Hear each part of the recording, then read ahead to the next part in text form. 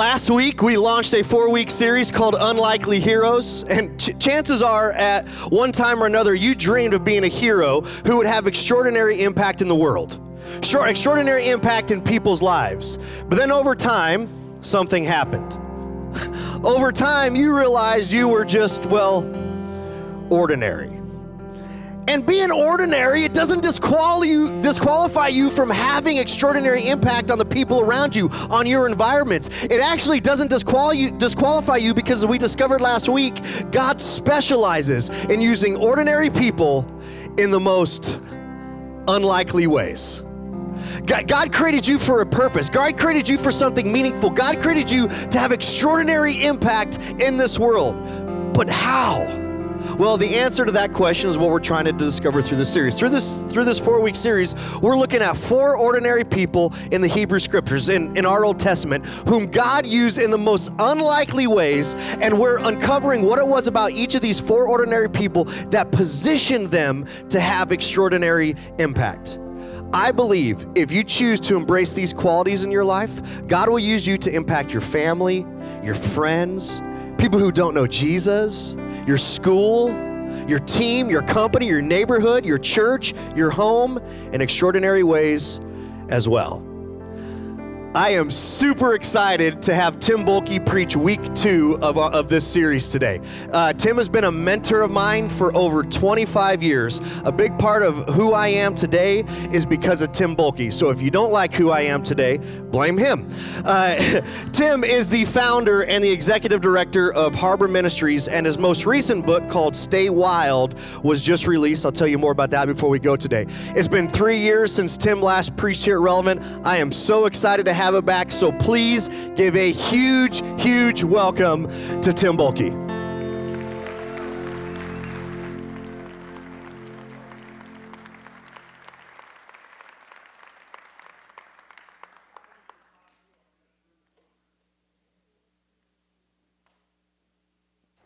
I'm deciding if I like Ronnie today as much as you all do. I think I do, though. Pretty sure. Really great being back with you. Can't believe it's been 3 years. I was actually thinking on the drive, the very slow drive from Lincoln to here this morning, when it was, and I knew it was in December. And I'm like, I think that was a year ago December. It's like 3 years ago, December of 2020. I can't believe it. Time goes fast, but it's a real privilege and super stoked to be able to walk with you through a couple of these stories. It's one of my favorite things to do.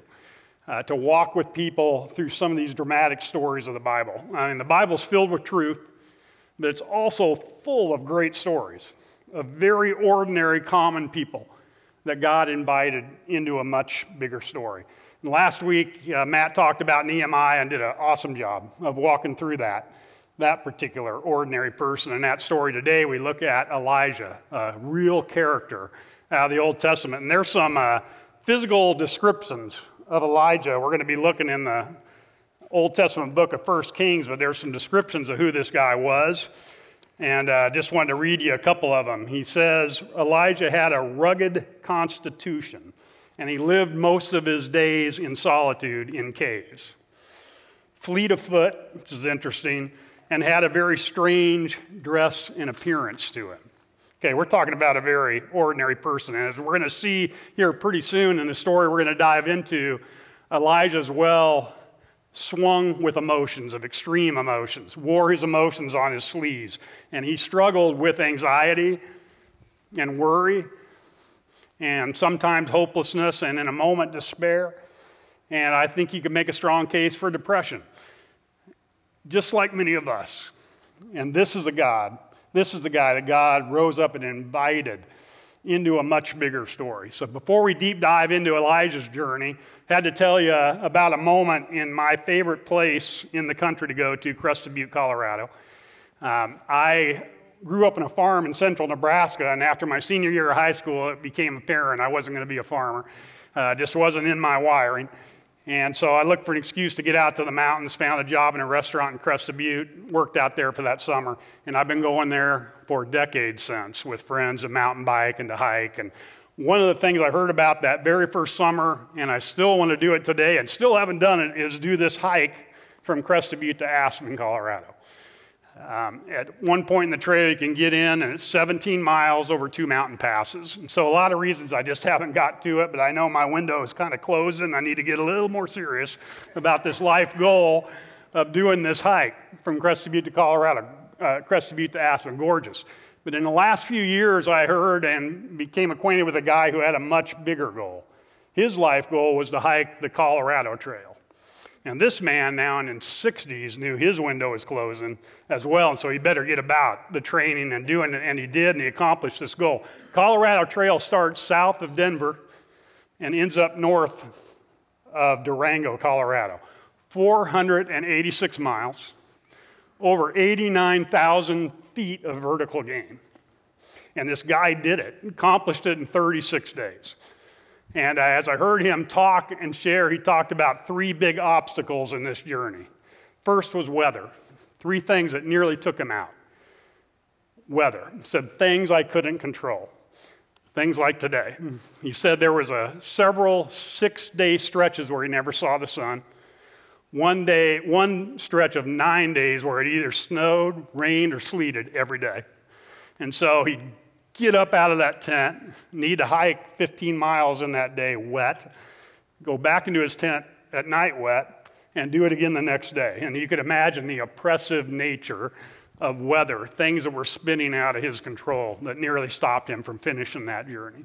The next thing he talked about was loneliness, intense loneliness. And he's hiked in the mountains all his life and all that, and there's something beautiful to that moment, but the isolation extended, and the overbearing nature of loneliness just about took him out. So the only person he talked to during those 36 days was his wife 3 times when she would resupply him at different parts of that long trek. And then the third thing that he said nearly took him out was weight. He was super conscious of weight. First in his training of his own weight to kind of get to that right kind of weight that he was carrying with him, but then also, even more importantly, the weight that he was carrying on his back, because he knew the cumulative effect of carrying too much weight on that journey would take him out. And so this guy was meticulous about the weight he would carry to the ounce, to the fraction of the ounce. One of the things he actually did was sawed off half of his toothbrush handle. I mean, that's the kind of attention he was giving to weight, because he knew, again, if you take too much with you, the cumulative effect of that will absolutely take you out. And neutralize it, and wouldn't have been able to finish. And when asked how he did it, he said, just super simple. It's amazing what you can accomplish by just continuing to take the next step. Just flat out taking the next step. And boy, could Elijah, this prophet, this wild man of the desert, this crazy looking dude that lived in caves, could he relate to this story? Things, as we enter into his story in 1 Kings 19, are starting to spin out of control. Things, people are seeking to end his life, and it's becoming overpowering. He also hits a moment of intense, oppressive loneliness, where he literally feels like he's the only one left. And the moments of anxiety and fear are starting to really set in. And he's carrying a lot of that with him, and he knows pretty clearly this emotional, spiritual, physical baggage that he's carrying is not going to allow him to finish well and keep taking those next steps toward God and what God's invited him to do. He can relate to this story. So first, before we deep dive into this, a little backstory on Elijah. So this was a particularly dark time in the history of the Hebrew people.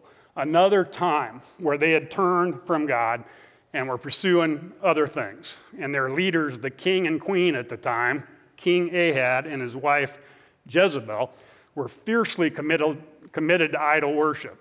And they were casting their gaze away from the one true God into everything that filled that gap. Specifically, they were committed to the idol worship god Baal. And they were leading the people astray.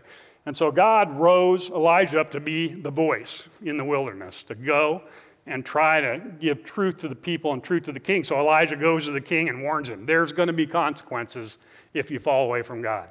There's going to be consequences if you take the people away from God and continue to influence them. There's going to be consequences in this country, right? Has been, as we kind of fade away and fall away from God and turn to other things. Always consequences. But the king refuses to listen. And what follows is 3.5 years of drought to the people. And so we pick up the story in Elijah pleading with God in that cave in the desert, saying, don't allow the people to suffer more. And he's pleading with God relentlessly. Give them another chance. Give them another chance. Story and a sermon and a talk for another day, but prayer matters because Elijah actually influences what God does, and God says, okay, well, have mercy on the people, I'll send you back. And so he sends them back again to the king, sends Elijah back to the king and the queen to give him another chance, but again the king refuses. And this time Elijah puts the false prophets, the false pastors, the false spiritual religious leaders of the day to the test. And those leaders all fail Elijah's test, and so Elijah, in emotion, in passion, flips and kills them all. And we're talking like 200 people he just takes out, right? This wild man of the desert takes them all out because they failed the test. So in this moment, the queen of the Hebrew people, Jezebel, hears what Elijah's done and sends a note and a message to Elijah and says, by the way, Elijah, like you killed my guys, like you killed my leaders, you're dead tomorrow. By tomorrow night, you're dead. And so when we pick up this story in 1 Kings 19 and begin to walk through it a little bit here, Elijah is running for his life. Fearful, hopeless. In fact, it feels like we pick him up in the midst of a desert wilderness under a lone tree, asking for God to take his life. He's met his end. This brave, courageous, wild man that confronts a king twice and kills hundreds of people himself is now running for his life. Afraid, anxiety has set in, fear, and whatever else. And so if you want to follow this story, if you have to have a Bible on your phone or whatever, you brought it with you, it's coming out of 1 Kings 19. I'm going to kind of read this part of it fast, but 1 Kings 19, and then we're going to talk about it some. The story picks up right where I said, where Elijah's in a desperate place. So verse 1 says, now Ahab told Jezebel, his wife, who is the queen, everything that Elijah had done, how he had killed all the prophets with the sword. And Jezebel sent a messenger to Elijah and said, so may the gods do to me, and more so if by this time tomorrow I do not make your life like one of them. Translated, you're dead tomorrow night. Elijah, you're toast. I mean, it's over for you. Verse 3 said, and he was afraid, and Elijah rose and ran for his life, and he left his servant there and by himself went on a day's journey into the wilderness and came and sat down under a lone broom tree. And he asked for himself to die and said, enough now, Lord, take my life, for I am no better than my fathers. Elijah's reached a hopeless, despairing, desperate spot where he knows he's got nothing left to give. He can't do it. He feels like he's extended. I'm no better than anybody else that's tried. It's over for me. I don't know where you're at in the midst of this, God, but I'm done. You ever had a moment like that in your life? I mean, kind of a moment where you just kind of lost hope, desperate. I got to tell you about one of mine real quick. It was a few years ago. Our family was going through a dramatically difficult, really hard time with one of our kids. Hard stretch for me as a dad, and as we walked through some of the things that we had to walk through that summer. And one of the things that gave me refuge and was just like good therapy was getting on my bike. So I'm a mountain biker, love to bike whenever I get a chance, still do. And so that bike, we had a lot of miles that summer. And this particular morning, after a really hard week, I decided to go out and hit the bike, and I'd been training my dog to run alongside me with the bike on a leash, and so she was doing great, but this particular morning she decided to bolt, tipped the bike, and just grated my face on the cement, right? And so I got up, kind of bloodied, undeterred, said the dog could fend for himself, off the leash, and continued on the bike to head toward a church, Catholic church that's a few miles from our house. It has a school prayer kind of fountain thing, and I always often found myself there on my rides to kind of gather myself. And so I headed that way and parked the bike, got on that bench that I was so familiar with many times, stopping there through the summer. And this is a true story, hornet's nest under that bench, came out and just hammered me. I mean, so I remember whipping off my shirt. You know, that was it. That was a snapping point. And I remember seriously yelling out, "You think this hurts? This is nothing." You know, yelled, and I was like, "Bring it." And then I realized as I looked over, people coming out of Mass, seeing the shirtless guy with a bloody face yelling at who knows what, because they couldn't have seen those wasps and hornets.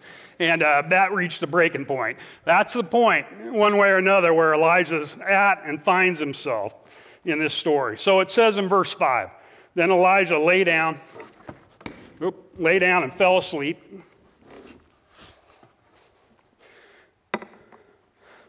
Lay down and fell asleep under that broom tree, and behold, an angel touching him said, "Arise, Elijah, eat." And he looked, and behold, there was at his head a round loaf of bread and baked hot coals, and a pitcher of water. So he ate and drank, and then he lay down again. But the angel of the Lord came back a second time and touched him and said, "Arise, eat, Elijah, because the journey ahead is long." So he arose and ate and drank and journeyed on the strength of that food and sleep for 40 days and 40 nights to Horeb, the mountain of God. Then he came to the cave and spent the night there, and the word of the Lord came to him and said, "Elijah, what are you doing here?" So what happens in this desperate moment for Elijah? He gets food. God gives him food, gives him rest, gives him food again and more rest, and then invites him to be honest. What are you really feeling here? What are you doing? And this is the beautiful picture of this particular passage, because the description of the food and water that comes is abundance. It's loaves of bread baked over hot coals and a pitcher of water, not just a glass of water, but bread and water, all he could eat and drink, all he wanted to eat and drink. And then rest, and not just once, but twice. A second day, rest, eat, strengthen up, get ready, because the journey is going to be long. God meets him right where he's at in that moment, in a very practical way. And then he gives him a chance to be honest. "Elijah, what are you doing here?" And Elijah takes him up on it. He says in verse 10, "I have been very zealous for you, Lord." Another translation says, "I have worked my heart out for you, God. The sons of Israel have abandoned your covenant, torn down the altars, killed all the good prophets with the sword, and I alone am left. I'm the only one left, and now they seek to take my life." So what does God do?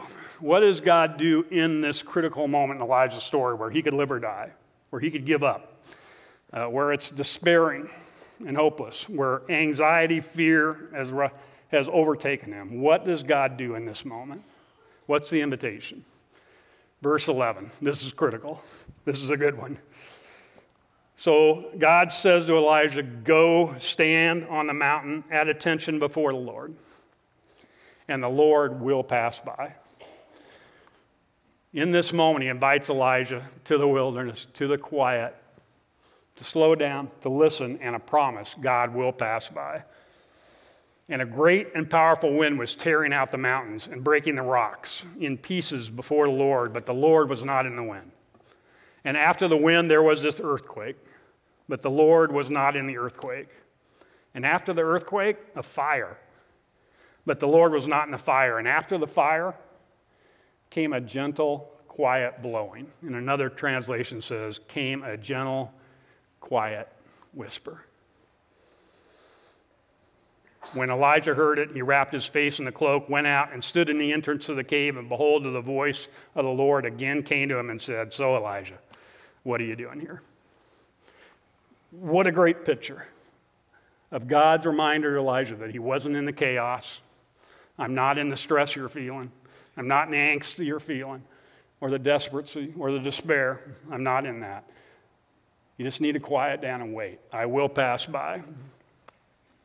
And when God does, it came in this gentle, quiet whisper.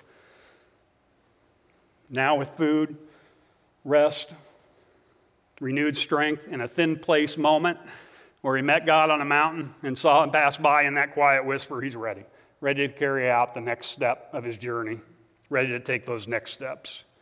And God does, in fact, give Elijah his last mission. The last couple verses I'll read. So the Lord said in verse 15 to Elijah, Go return your way back to the wilderness to Damascus, and when you have arrived, you will anoint a new king. So you can go back and tell King Ahab and Jezebel they're done. You'll appoint a new king, and you shall appoint him over Israel, and then you will find and appoint Elisha, your heir apparent. So he gives them very specific steps on mission to go back.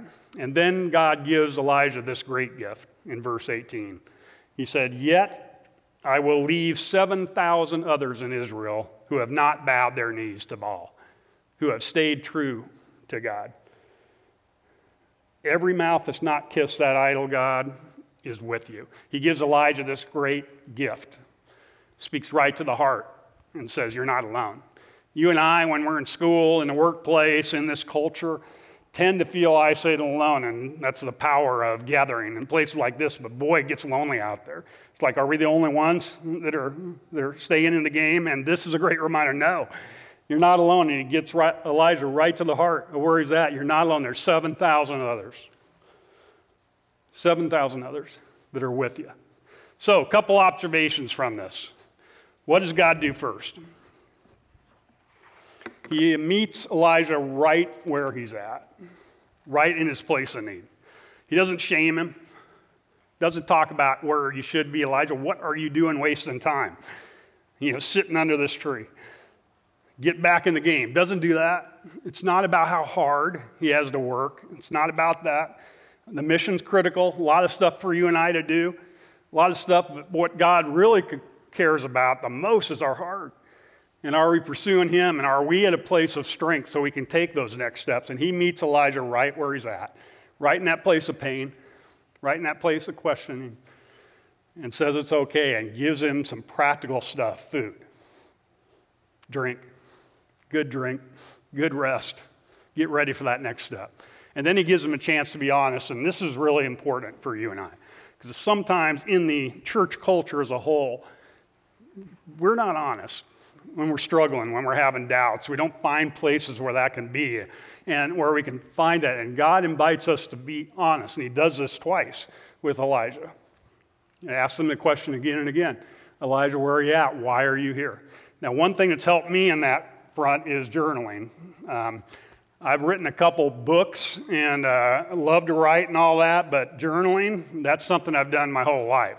And if somebody grabbed my journal, one of my fears is after I, move on to the next thing, someone would grab my journal and want to put some of that in print. That would be scary for people because there's where I'm really honest with God on doubts and struggles and questions, and that's how it comes out. And God's invitation to us is to be honest.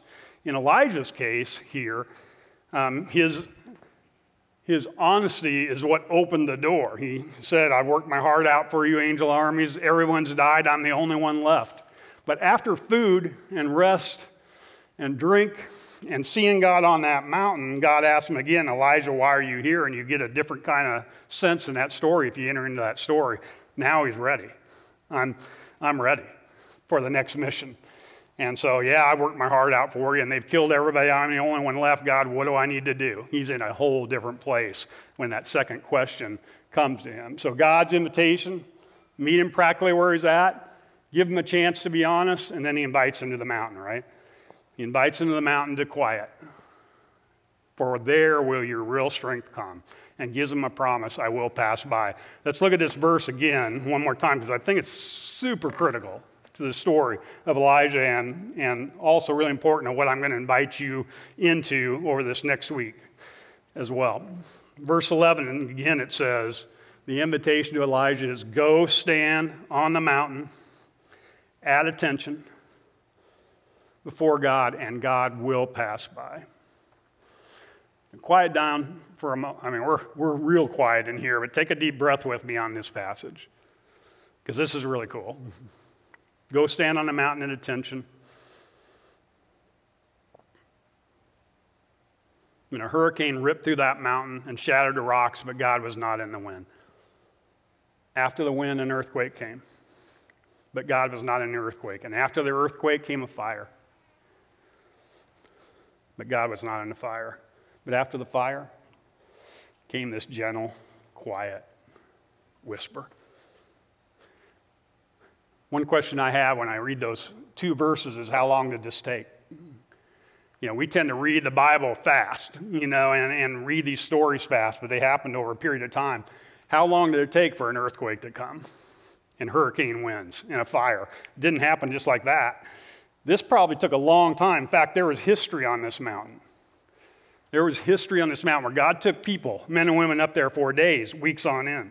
And the invitation again was, go on the mountain, stand at attention before God, and God will pass by. But we don't know how long this took, but probably a very long time. This probably didn't happen in an hour or days, maybe weeks, that Elijah had to wait at attention before God. And the invitation for us, and what I'm going to ask you to do at the end of this time I get with you, is to develop this practice of space and quiet and being at attention to see what God is doing, how he might show up in your own, how he already has shown up in your own story in life. But now, in Elijah's words, he has renewed strength. He is reconnected to that steely, passionate resolve that allowed him to confront a king and queen twice, to overcome incredible obstacles, to live in solitude and isolation for all those years and still keep coming, still keep taking that next step. He's got a renewed commitment now to finish well. And what it took was that time on the mountain and that willingness to wait for God to pass by. So, a couple practical steps. We live in a very shaken world. Since I was with you last in 2020 myself, things have changed. We all can say that. Things were building before COVID, but as 2020 hit and all that came along with it, very dramatic changes in the world. Politics, unsettled anxiety for people at a whole nother level.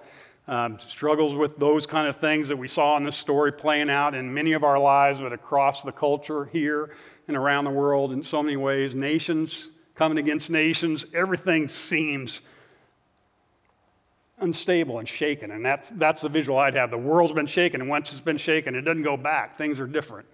More than ever needs men and women who are ready to stand in, to keep taking those steps, to show resilience, to be strong, to be rested and ready, more than ever. And so one of the things we can do is remember. Got to remember the moments God showed up in your own story. Don't forget.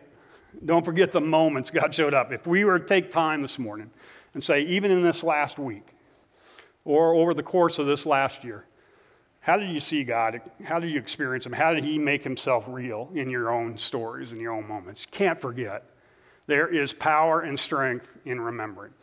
And boy, would I love to hear some of those stories of how God's shown up in your own story. Really important to remember. One thing I remember of the last year, earlier this last year, we were in San Diego. I lead, as Ronnie mentioned, an organization called Harbor Ministries. We do leadership development with people, take people on 20 at a time on 2 or 3 year journeys. And I was out in San Diego, and this was the 30th group that was going to go to San Diego. And guys coming in with a lot of expectation and hope, a lot of people hurting. And I was out there a couple days early, as I usually do, just trying to get myself ready. And I was hurt, and I was tired. And this was not only the 30th time in San Diego, but the 90th group overall that I'd done in either Colorado or California. Starting to feel like, is this it for me? I'm kind of getting to the end of my rope of being able to bring the passion and the energy that's needed into those environments, and wondered if I could do it. And I was sitting there on the ocean, cliffs, La Jolla, north of San Diego, and some of you have probably been there, and just kind of soaking it in. And the sense came to me, this was kind of my moment of going to the mountain, waiting. I was there all morning and being attentive. Say, will God pass by? Hoping he would, needing him to. And as the waves kind of lined up, it was one of those crystal clear days, and you could see the waves lining up all the way out as far as you can see. I just got this sense you just need to keep coming. You just need to take the next step. I'll give you what you need in that moment. I wanted to show you, this is clearly not a photographer. This is coming off video off my phone, and when I watched it on the big screen here earlier, it's like, geez, I was moving that camera fast. But This is a beauty to see in this moment. One, because we know what's waiting for us when the service is over. We got to go back outside. So enjoy this 20-second visual of the ocean with me, and then I'll show you or tell you what happened here.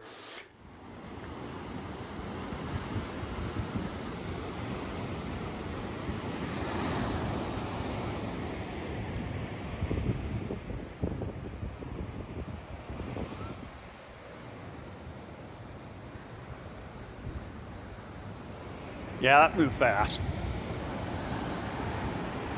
I was excited at that moment. If the camera paused on that, looking out, you could just see, like I said, those waves lined up as far as you could see. And that visual became real powerful for me. Keep taking the next step.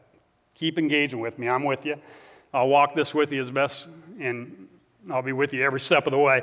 And then I looked down on my phone, which I hadn't done all morning, and if you have the Bible app on your phone, you get a verse of the day kind of thing that pops up, you know. And that day it was Isaiah 58:10.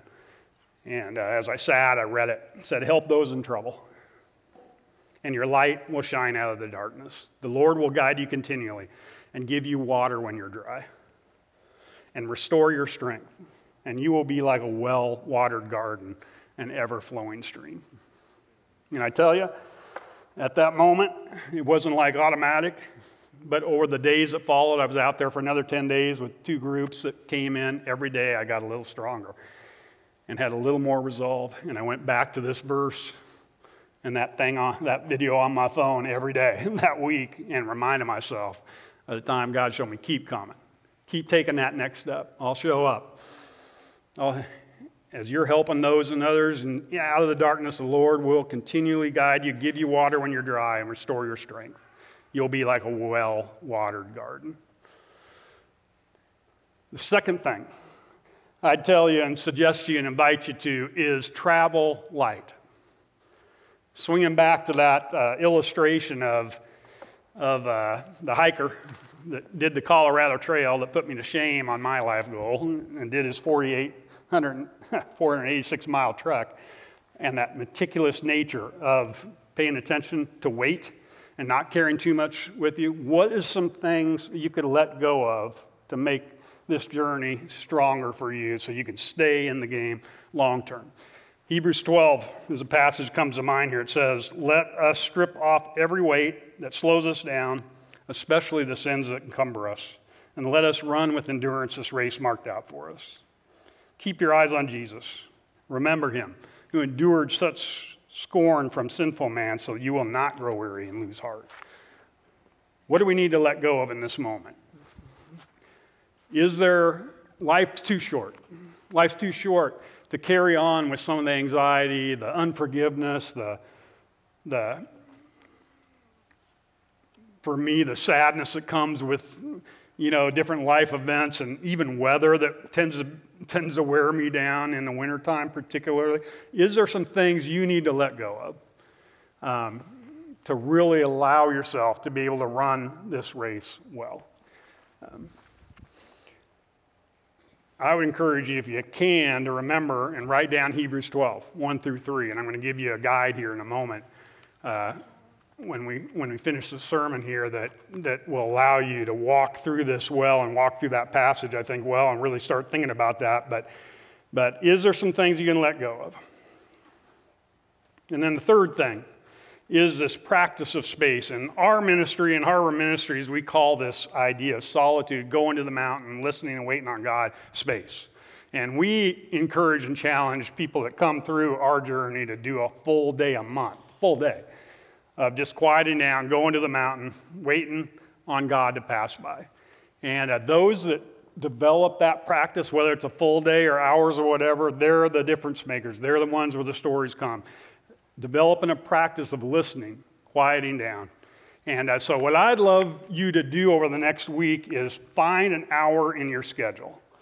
Find just an hour in your schedule.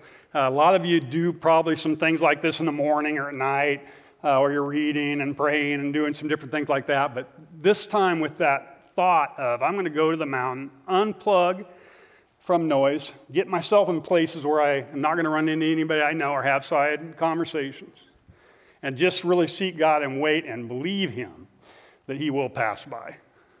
and just listen. To do that, I've got a guide that I want to give you. It's out in the resource center out there that I think will really help. And I wanted to give you I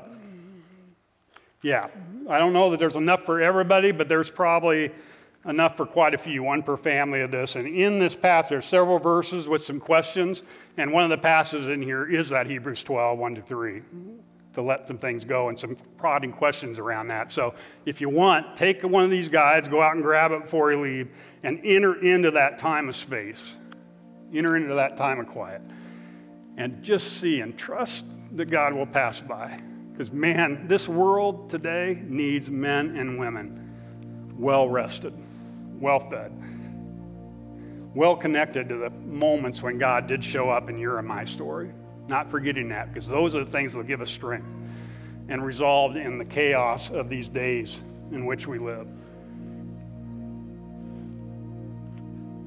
I want to close with reading of Psalms 46, and I want to do this a little differently. This will be kind of my prayer as we close. And so where you're sitting and in this moment, again, kind of do another level of quieting down. Take a couple breaths, settle in. Maybe this could be a time of going to the mountain in these next couple of minutes as I read this Psalms with an expectation, a hope that God will pass by. And maybe there's something in the words of Psalms 48 as we close in the journey of Elijah that just so rings true as we read through this Psalms 46 passage. So take a moment.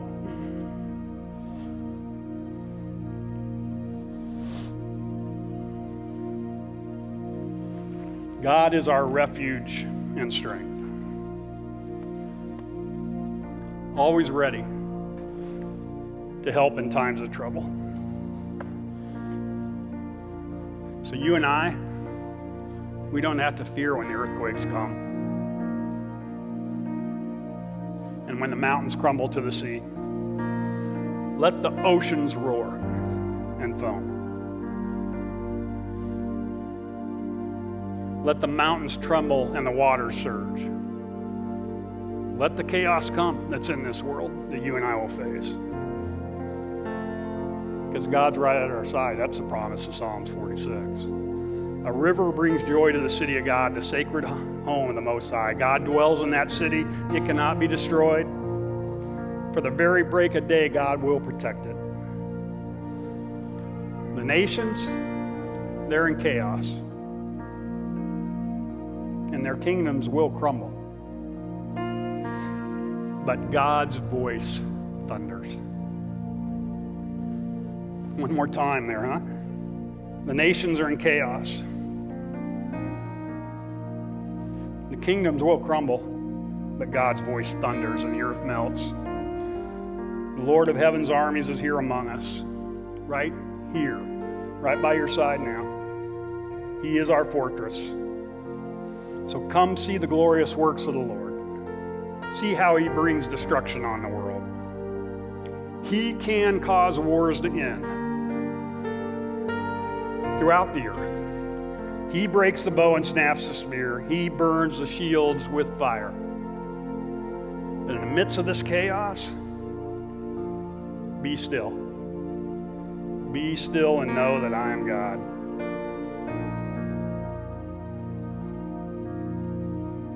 I will be honored in every nation. I will be honored throughout the world. The Lord of heaven's armies is here among us. The God of Israel is our fortress. So, Lord, thanks for this morning. Thanks for this reminder and journey of Elijah's story and his struggle with anxiety and fear and questions and doubt. That your invitation was, you don't got to do more. Just quiet down. Let God minister to you where you're at, and then go to the mountain and quiet. Thanks for this challenge in this Psalms and amidst the chaos. That's where we can hear you. To be still and know that I'm God. Because in the stillness and quiet, that's when you give us strength. In the stillness and quiet, that's when we get resolved. In the stillness and quiet, that's where we get the confidence and the strength and the reminder to keep taking steps toward you and the great calling you have on each of our lives. Amen.